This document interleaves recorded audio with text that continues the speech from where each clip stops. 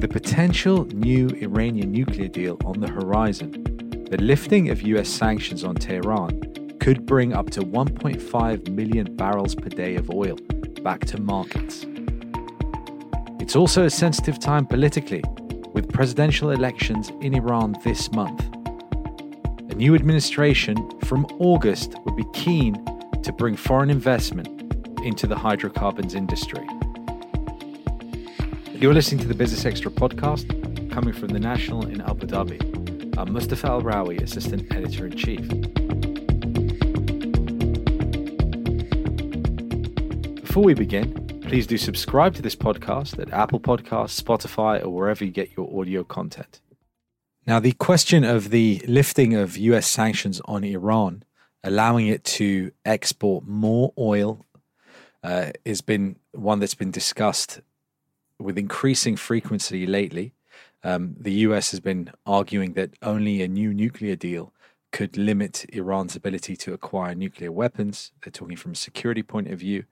But also regionally, you have oil producers, part of the OPEC Plus alliance, that have been managing supply and demand, trying to keep the oil price stable. So what would it mean for the markets, for producers globally, should Iranian oil come back onto the market soon? Now, in The National this week, our regular columnist in the business pages, Robin Mills, has written about this very subject. Let's talk to Robin now. So, Robin, thanks for being with us. We're discussing the future of Iran's oil industry, given the interesting inflection point we have, whereby there are presidential elections in about 10 days' time, as well as a very sensitive moment in the negotiations over a potential new nuclear deal between Iran, the US, and international powers. But you wrote for The National this week, your regular column, that it's not quite as straightforward for growing Iran's oil industry, that the politics falls into place. There's a lot of sort of business stuff behind it, technical aspects that are holding back Iran's oil industry. Yes, that's true, Mustafa. And we often hear a lot of commentary regarding Iran's oil industry and politics and how that plays into relations with the US and so on, of course, and that's all very important. But I think there are also, as you say, technical factors and strategic factors of the Iranian oil industry that are important too. So I try to explore a few of those in my piece. And, some of the key factors I see is, firstly, we've got a global context, which is a somewhat recovering oil market, but which is still fragile, and there's still big uncertainties over demand. There are still, flare-ups of COVID in various countries, which hit their oil demand. And, OPEC, the OPEC Plus group at the height of the pandemic, it had made production cuts of 9.7 million barrels per day. Iran wasn't part of those cuts. It was effectively exempt because it was, of course, under and still is under very strict US sanctions. But those OPEC Plus cuts are now, they've reduced, but they're still 5.8 million barrels per day. So those cuts are still very, very substantial. And there's still a long road for OPEC Plus to go to restore its production. So what happens to that when and if Iran concludes a deal with the US and Iran's oil exports return fully to the market? Then there's the question of how quickly Iranian oil would come back. There's quite a lot of Iranian oil in storage, on land storage and floating at sea. That could come back on the market, could be sold, but a lot of it is condensate, effectively a light oil, which is quite specialist, quite hard to market. And then how quickly will Iran's fields come back to full operations? I think we've seen from previous episodes when the nuclear deal was with the US previously came into operation in early 2016, that Iran was actually able to bring back its fields to full production quite quickly. And since then, it's been developing a number of new fields, so that there is kind of pent up production capacity there. But it will take a few months to bring that back on. And then Iran has to reestablish all of its relationships with its buyers. So, Iran has, of course, been reaching out to European buyers, to Indian buyers, in anticipation that sanctions will be lifted.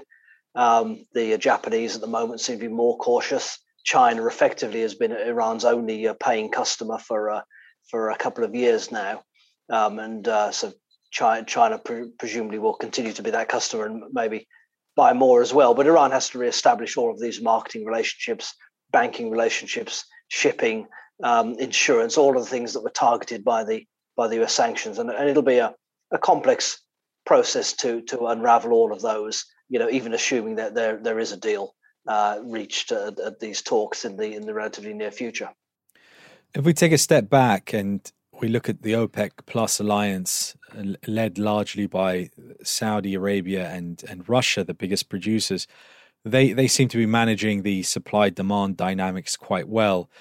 Oil prices are around $70 a barrel at the moment, and it looks like the excess supply that led to a huge drop in prices during the pandemic, that's largely being hoovered up or used, and so it's unlikely we're going to experience another shock should sanctions be lifted on Iran and a deal happen, and then the Iranians are free to start selling more of their oil again onto the market. It's unlikely we're going to see that the dynamics of the markets change that much in the short to medium term. Is that really what the prognosis is? That's how things look at the moment, yeah. So, oil prices around $70, as you say, that's pretty robust. I think most major oil producers should be happy with that. The excess stocks that were built up during the pandemic have been drawn down almost to, let's say, normal levels. And the market forecasts very much depend on what OPEC Plus does over the rest of the year. But most forecasts are looking at a deficit in the market of about 2 million barrels per day. Which is quite substantial. Now, if Iran comes back fully, it would add 1 million and a half, perhaps a little bit more barrels per day over the course of the rest of the year. So even Iran coming back wouldn't completely fill that deficit. So the market should be able to absorb it. Of course, that means that the other OPEC Plus members would have to continue to restrain their own production. And, some of these, Russia, for example, has always been pushing against the deal and always been keen to be able to escape its constraints and boost its production. It's partly a negotiating tactic, but, it also kind of represents Russian views. Iraq has been very keen to increase its output, the UAE as well. So there's several countries that would want to increase their output and would feel a bit uncomfortable about having to concede some of that to allow Iran to be fully accommodated. And Iran, for its part, will not agree to any OPEC Plus limits, not for a substantial period of time, because Iran will say we've effectively been out of the market for a couple of years now, and really in the same position as Libya, and Libya's argued this successfully too, that they've been out of the market, and so they shouldn't be subject to any kind of curbs until they've had a chance not just to fully restore their production, but also to have a period of time at maximum production. I mean, the OPEC Plus alliance has shown remarkable flexibility up to now, and for several years been able to lead oil markets, regardless of the various tricky aspects of diplomacy and politics that are going on between the members of that alliance. I mean, do you see that Iran oil coming back online would represent perhaps an obstacle that is insurmountable for the alliance to continue, or will they be able to adapt to that as well? It's another complication, but I don't think that it's fatal to the alliance. No, I think, as you say, the alliance has been very, very flexible, and I think the power of the alliance, having Saudi Arabia lined up with Iran, lined up with Russia. Sorry, Russia is obviously a big and powerful country, not just an oil producer, but a great power in its own right. That has certainly helped keep other countries in line, and so compliance to the OPEC Plus deal has been much better than really any other past OPEC agreement. Compliance has been on average over 100%. That's partly helped by Saudi Arabia making extra cuts, but still compliance has been very high, and that's quite impressive. And the group has also been quite flexible in recent months by agreeing to meet monthly and to adjust their production on a monthly basis. That too, I think, is sensible because there's so much uncertainty at the moment in the market going forward. We talked about obviously the recovery of demand from the pandemic. That's a particular factor in effects on the global market and so on as well. But then the various political things that can affect that. Libyan production is very volatile, up and down with security challenges, and now, of course, the potential return of Iran as well. So I think it's something that can be accommodated within this framework. It's just one more factor for the group to think about. The bigger sort of topic of discussion for oil producers of late in particular has been about the energy transition, about the shift away from hydrocarbons, reliance on hydrocarbons, towards cleaner energy sources, higher tech options, nuclear as well. I mean, Iran seems quite a funny situation whereby they're almost stuck in a time warp, where they'll be trying to get just their oil industry back online and efficient and up to date and safe and producing as much as possible, and I guess not even thinking about the energy transition question, which means that where does Iran, as it once was a really major producer in the region, where does that leave them in the medium to long term if they're so far behind the curve? Well, it's very problematic, and I see a division in between the oil producers. You've got some which have their oil industries are running effectively, are well organized, and they have the luxury of some time and space to think about the transition and to start to develop strategies and projects to deal with it. If you think about the UAE or Saudi Arabia in that bucket. And then you've got other countries that are really struggling with very significant political problems of various kinds, and which are just about able to, barely able to keep their oil industries running, let alone to think about any of the challenges that are coming up. And you can put Iran in that category along with Venezuela, Libya, and Iraq. So Iran's oil and gas industry, it's a very large industry, of course. Iran is the third largest producer of gas in the world. And the holder of probably the second largest gas reserves, and still, despite the sanctions, still an important oil producer as well. But its oil industry, particularly over the last 20 years or so, has never really fully realized its potential because of the repeated political problems and sanctions and barriers to investment, and because of that, Iran has repeatedly missed opportunities to elevate its position, thinking about an energy transition, possibly to a world of lower oil demand, at some point possibly to a world of lower gas demand as well. That's enormously challenging. Now, I think part of the response to that is to say, well, accelerate production, try to produce more oil today while there is still a market for it, squeeze out the higher cost producers from other regions, and you can see some countries taking that road. And Iran, if Iran is able to have the sanctions lifted, is able to get some investment into its oil industry, it could partially pursue that, right? So we've seen the outgoing oil minister, very long-serving Minister Zanganeh, saying that Iran's production could and should reach 6.5 million barrels per day. That would be higher than it's ever been. It was at one point it was at 5.7 million barrels per day under the Shah in the 70s, but it's never returned to those levels. I think most estimates of its capacity when and if sanctions are lifted would be around 3.8 or 4 million barrels per day. So adding another 2.5 would be a huge effort and would really demand a lot of not just domestic investment but a lot of international investment. And we've got to say the investment environment in Iran has not been very friendly for several years. Yes, and that environment has to kind of flip, a 180 degrees and almost overnight. I mean, when the new president is elected, that president will be in office from August, and will be keen to have an impact on the economy. I mean, the Iranian presidential election debates have been focused on the handling of the economy under the sanctions. It's been a tough time for Iranians these last few years. And whoever comes in next, whether it's Ibrahim Raisi, who seems to be the front runner, who's quite conservative, considered a very conservative candidate, less so than the outgoing Rouhani were less open, let's say, to dealing with the West than the outgoing Rouhani, then you kind of have this tension where you have a new president keen to show that they are better at handling the economy. Their administration is better at handling the economy, but then potentially being more reactionary than the last. And in an environment where the US has been making the case for reestablishing the nuclear deal because it's more likely to delay Iran getting its hands on nuclear weapons rather than having no deal that lets them be free to act.